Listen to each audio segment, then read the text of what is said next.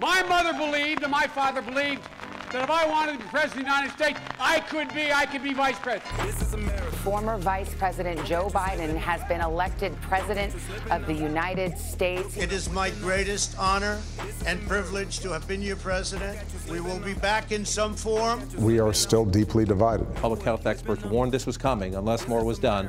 And here we are now. Are you proud of what happened here today? Absolutely. Never before in American history has there been an uprising like this. Of the 75 million Americans who voted for Donald Trump, I don't know how many today are feeling, dear God, what was I thinking? But I would wager a lot more are thinking, let's carry on this fight. Character matters. It matters. Tell them the truth matters. The 21st century is going to be the American century.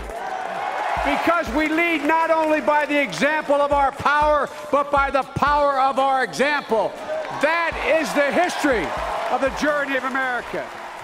It's the Irishman in America back again with Marion McKeown on the line. Thank God. Marion, we missed you last week. I missed you too, Charlotte. I would much rather have been talking to you than doing what I was doing, trust me. Hey, we got a lot of well-wishers getting in touch, hoping that you're okay and that the personal circumstances weren't too severe. But like everybody needs a week off, and I think that having the week without you on the show, let people hear your backstory in us re-releasing your first conversation with me, which seems like an eternity ago. It's only 3 years ago. I suppose so much has happened in the 3 years since we started chatting every week. And there's a weird thing with time, that elasticity, that sometimes it seems that it's been only 2 weeks ago since we started doing this. And then you look at what has happened since we started and you think, my God, how do we cram all that into 3 years? But not us personally, because we haven't been involved in all the world chaos, I hope. But trying to cover it and then cover stuff again. Like here we are after 18-year-old Salvador Ramos, in case you missed it, opened fire at Robb Elementary School in Texas, killing 19 students, 2 teachers, and wounding 17 others. And earlier that day, of course, he had shot and wounded his grandmother. He was shot and killed on the scene by Border Patrol. Joe Biden offers his condolences to the community and demands this a call to action. He says, why are we willing to live with this carnage? The very question I had in my head, is this just it, Marion, that America is willing to accept that you're going to have mass shootings, but that's the trade-off for being allowed to carry your gun?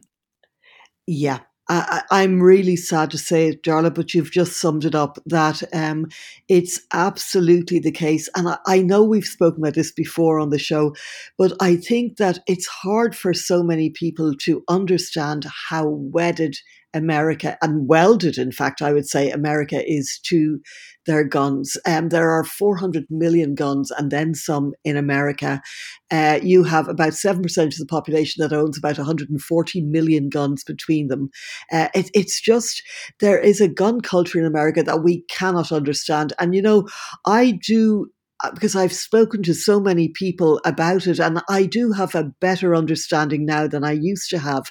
And I do also understand that what has happened, several things have happened at once in the last decade. And I think it's useful to know that the number of people, younger people in America who were buying guns was dropping over the last 2 decades. And the NRA then decided that they needed to start a new campaign because they are the lobbying arm of the gun industry. And they decided that the best way to get people to arm up, and this happened just after Obama was elected in 2008, was to introduce fear.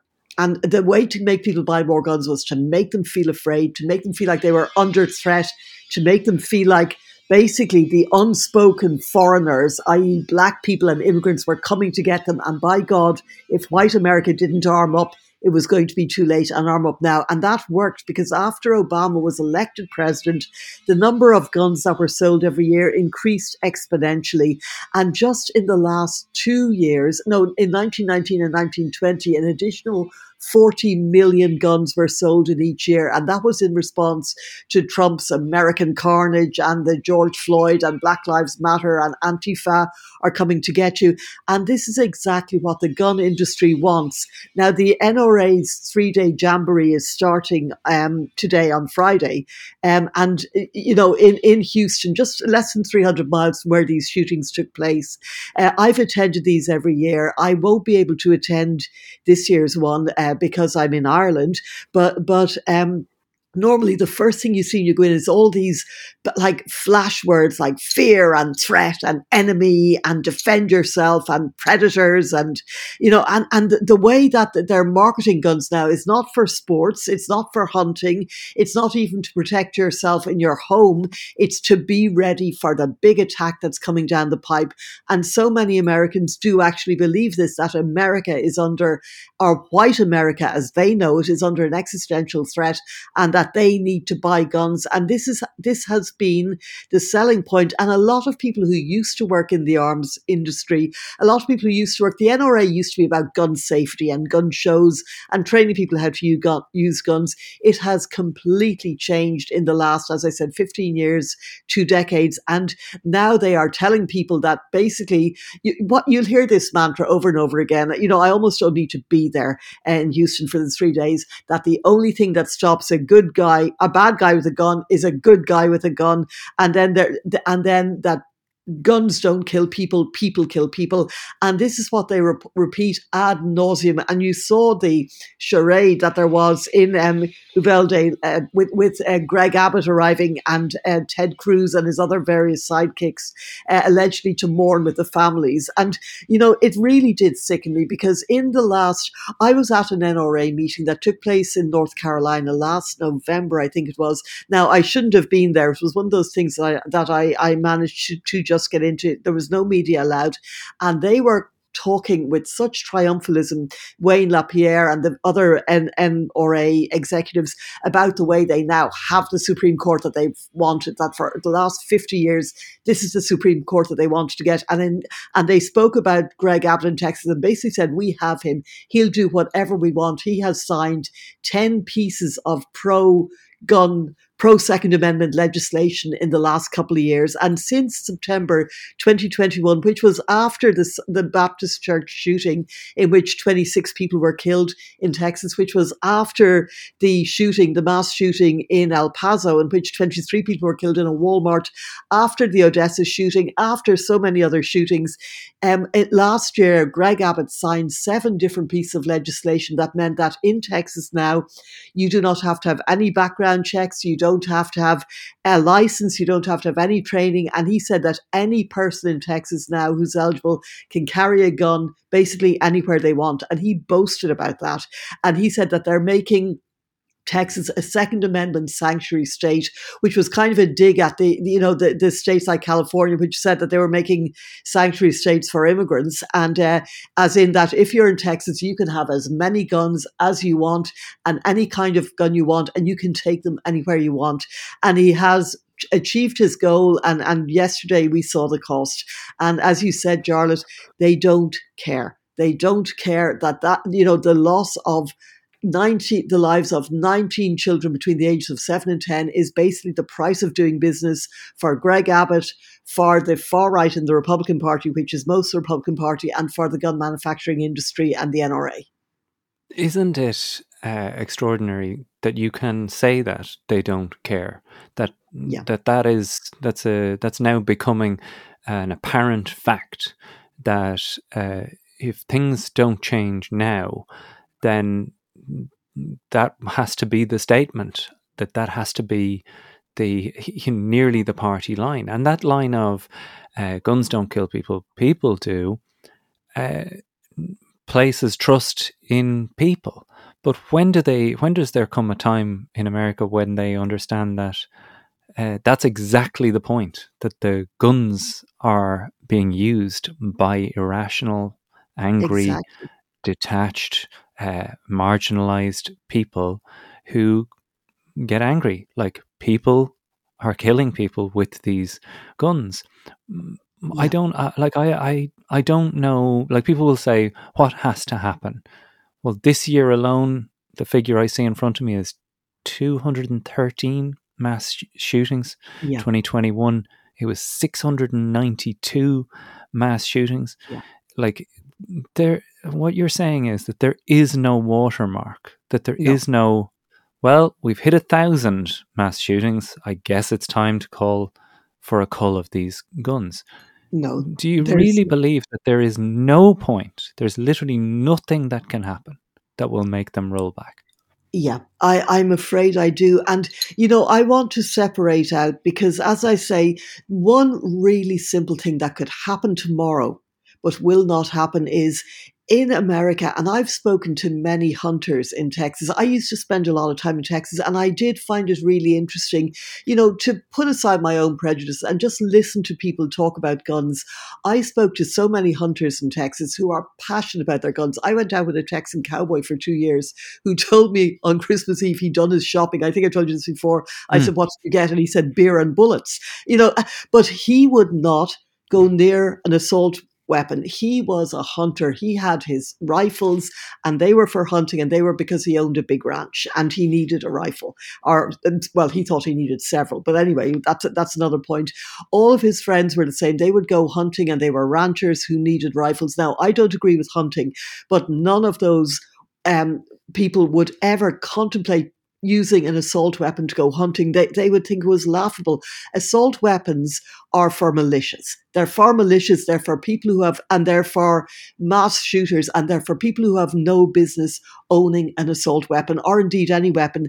Now, Bill Clinton in the mid-90s introduced a ban that put an outright ban on assault weapons, and that was, it happened after one of the mass shootings, and that was accepted, and he brought it in, and it was like, okay, no assault weapons. You can have your rifles, you can have your handguns, and I think to a degree I get that. And he said, but no more assault weapons. One of the first things George W. Bush did, who was totally in the pay of the gun lobby when he became president, was he got rid of that law. He got rid of that Clinton era law, and he said, yeah, have your assault weapons. And now there are literally hundreds of millions of assault weapons on sale in America.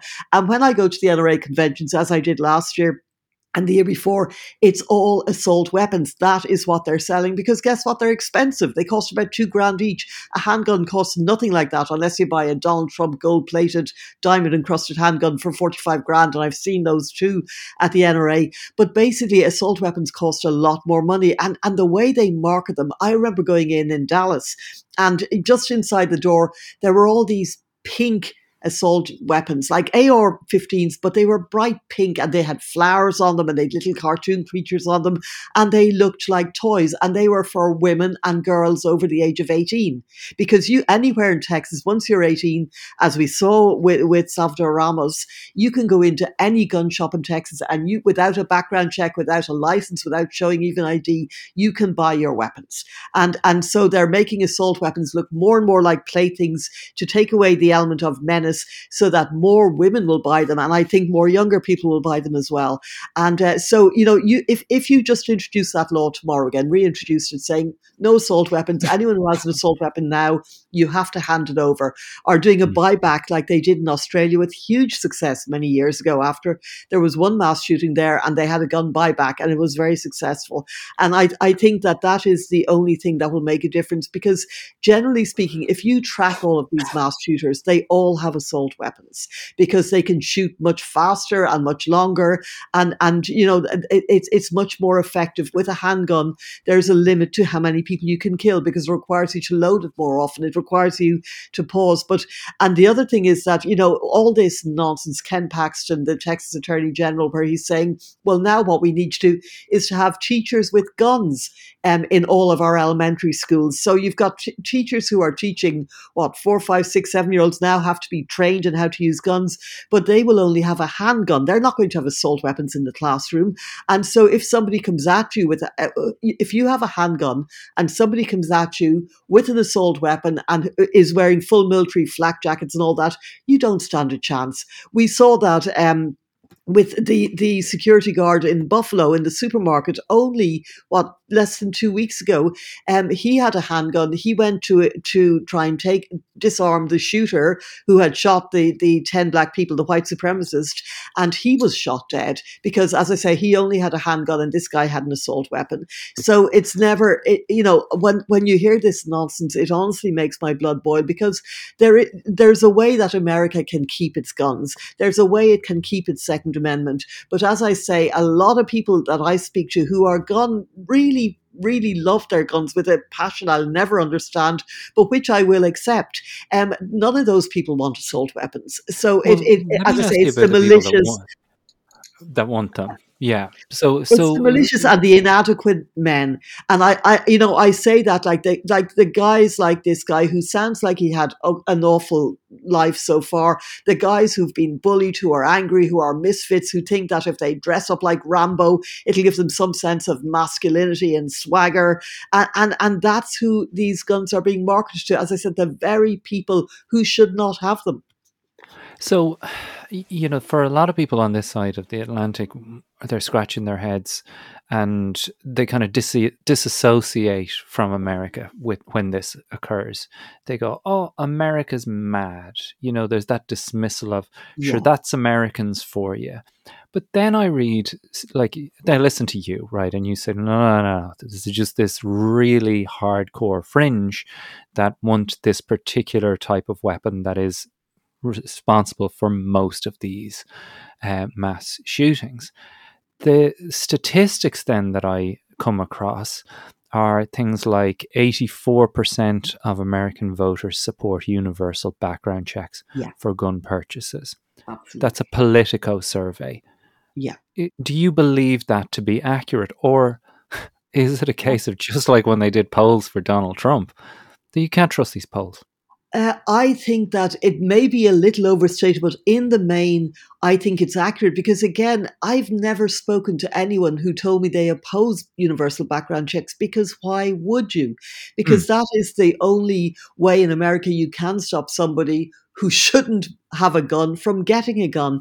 And, yes, there may be some hardcore Second Amendment freedom people who say, they're warning against terror and tyranny and saying, why should I have to have a background check when Antifa is coming to overtake America? And, you do hear a bit of that. But in the main, they want background checks, universal background checks, Americans. But the gun lobby doesn't. Yeah, so let me give you the next figure, which is from November, a Gallup poll that said that 52% of Americans support stricter gun control as a general concept. Now that's nearly a direct split down the middle, isn't it? Is that a greater window into why this is where it is and is taking as long as it's taking, because it literally splits the country in two? I think that is to a great degree the case. I think that guns, like so many other things, have become a blue state, red state issue. In the main, Democrats overwhelmingly support gun control. States like New York, Connecticut, the coastal states, California, all of those states overwhelmingly support gun control. And most of their states have got pretty stringent gun laws. That will probably change because of a Supreme Court decision that will likely be handed down in the next couple of weeks. And we can talk about that also.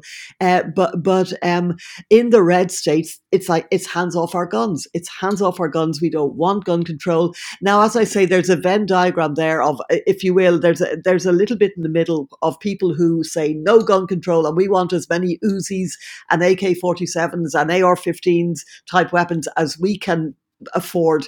But then in the main, the other people who don't want gun control, as I say, they want hunting rifles, they want handguns, they feel that they want to be able to protect themselves and their families from intruders, which of course is a totally overhyped thing. But like I say, when you go to an NRA convention or any gun shop, they've all these huge posters and they warn of terror and tyranny, and they're urging warriors to arm up to defend themselves against the coming threat. Warning, you have these posters of shadows outside a woman's bedroom going, what will you do in this situation? And there's a really almost hyper sort of when they're targeting women for guns, like this suggestion that rape is imminent at any second for every woman, and the only thing that will stop you from that is having a gun. Now, in fact, I'm going to just lob back a few statistics actually, because last year in the States, 45,000 people died directly as a result of guns. Okay, 45,000. The highest number of deaths per capita was, of course, in Texas. No surprise there. One of the lowest numbers was in New York, which has now very stringent gun laws, but that is very likely going to change. So, there is a direct, and I've gone through all these charts from the CDC, and you can see states like Missouri, Texas, Alabama, Arkansas, where they've almost no gun laws. That's where there are way ahead, the highest number of gun deaths. Now, of that 45,000 gun deaths, about a third, little less than a third are suicide, about another third are accident, and about another third are deliberate homicide. And like there are people who are intentionally murdering other people. And in the third that are accidents, a lot of children are killed every day in America as a result of just gun accidents. But again, there is no gun safety issues. There's no training. There's none of that going on. But in Texas, again, like the number of women who are killed by partners, former husbands, whatever, by guns is the highest in Texas. It's way in ahead in Texas more than any other state, but it is a really common way for women who are the victims of domestic violence to die or be catastrophically injured is with their partners using guns. And so, just the number of dangers, but people in America seem to think that, 45,000 gun deaths a year, that's okay. That's, again, it's so normal. Yeah. So, I have listeners in Texas who, one particular couple described bringing their child for their first days of school, and being the child coming home and explaining that we went through what to do when someone with a gun comes. Like it was like what to do when the fire alarm goes off. That it's normalized to the point of, we're probably going to have a shooter here at some point. And that was the point at which this couple said we're moving back to Ireland. That it just seemed so bananas that it just, is this where I want to live? There must be that sense, and you must feel that too. Yeah, and you must be so worn down by this at this point. The heartbreaking thing about that, or the thing that makes me angry about that, is these things don't work. They tell kids, get under your desk. Did that work in Uvalde? No, the gunman locked himself into the room with these, and I can hardly bear to even think about it. And for any listeners who have children, my God, these little, 7, 8, 9, 10-year-olds are locked in a room with a gunman who's already shot their teachers dead, and he's shooting them one by one. For any child to have to go through that, and what use is getting under a desk? What use is it for these defenseless little kids to be told to get under a desk or get into a closet? It just, because if it worked, you'd say, okay, it's crazy, but they can do this, but they're being told to do things that are useless, and it's being sold to them as the way to protect themselves. And, that I find particularly just maddening. And it's like you say, but this is, there is nothing a child can do. We saw Sandy Hook, we saw Parkland, even with the older children. There is nothing unarmed, defenseless school kids can do against a guy who arrives in with, assault weapons and a flak jacket. They're literally just sitting ducks. And, the sooner that guys like Ken Paxton and Greg Abbott and all these just admit that, just acknowledge that, instead of saying, oh, the Democrats are trying to politicize this, et cetera, instead of just deflecting and lying and denying the reality. So I don't see things changing. I think after Sandy Hook, when you had those 5, 6, and 7-year-olds who were shot dead, and yet the Republicans blocked any gun reform. When you saw after Parkland, where you had those like David Hogg and all those heroic teenagers who were so articulate, who set up the Never Again movement and were formidable, and they went to Washington and they were on TV and they were their own best advocates. And it seemed then as if things might change a little. And all that happened then was they were vilified and mocked and taunted. You had people like Marjorie Taylor Greene mocking David Hogg, the survivor and key teenage spokesman from the Parkland school. He was trolled online viciously. you have, they're blaming these people. And even, on Fox News last night, there was some idiot on who was basically saying, well, the thing to do is to send your children to private schools because the security is much better in private schools. Now, again, I've been to Uvalde, this little town. It's halfway between Del Rio on the Mexican border and San Antonio. It's sort of to the west of the hill country. It is a town of about 16, 17, 18,000 people. It's a poor town. It's a decent town. It's very family, but like the people, it's meat processing plants. It's farming plants. It's sort of, intensive farming. It's mining. It's gas extraction. It's construction. It's not high skilled workers. These are not parents. As I say, about 80% are Hispanic, Latina in origin. They're not parents who can afford to send their kids to private schools, even if there were private schools available. And so to somehow try and blame the parents for the fact that their 7, 8, 9-year-old children are being shot dead, it's, to me, the cynicism of it is just mind-boggling. And it's an introduces a level of classism to the whole thing that, this would never happen in a rich school.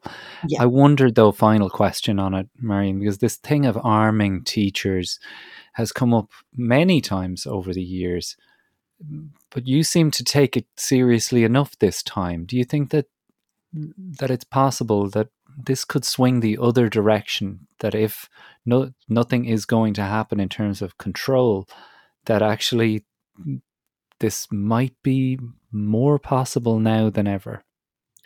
I think that certainly parents may start looking at it more because out of desperation, because they have no other option. What else, can you do? There are 90,000 elementary schools, primary schools in America. And, you can imagine the parents of children in all of those schools are thinking, my God, are we next? So, but the problem is these teachers in America, especially in small town America, like Uvalde, poor towns, they're paid so little. And they're trying to, a lot of times they're teaching kids whose first language might not be English, who may have come from really disadvantaged backgrounds. And then they're supposed to learn how to carry guns and use guns. And then what happens? Because let's say you have a young teacher, 22, 23-year-old, and a gunman storms through. The parents in Uvalde last night claimed that the police wouldn't go in, that they begged the police to go in and they wouldn't. And you're going to hold a young teacher this is not their job, responsible for saving the lives of the children. And if they fail to do so, if the gun doesn't work or if they're shot first, what then? It's such a phony solution. Who's the first child to get killed accidentally by a teacher? Exactly. It's a bizarre suggestion, but it just seems like it's gaining ground. We're going to talk more about this, and obviously House Speaker Nancy Pelosi responding to the announcement by the Catholic Archbishop of San Francisco that she can no longer receive communion. We've a lot more to get through in terms of the midterms as well, Marion. Please come on over to patreon.com/Irishman Abroad and support our show. Irishman Abroad cannot continue without your support over there. So please jump over. We've got a discount for you that ends at the end of May. It's a 15% reduction on yearly membership to Irishman Abroad. Access to everything for the full year at a 15% discount. Come on over now and see what's on offer. Espionage against our people. You condemn any interference by Russia in the American election. By Russia or anybody else. Russia, please, if you can, get us Hillary Clinton's emails. Please, Russia, please. To renew America, we must revitalize our democracy.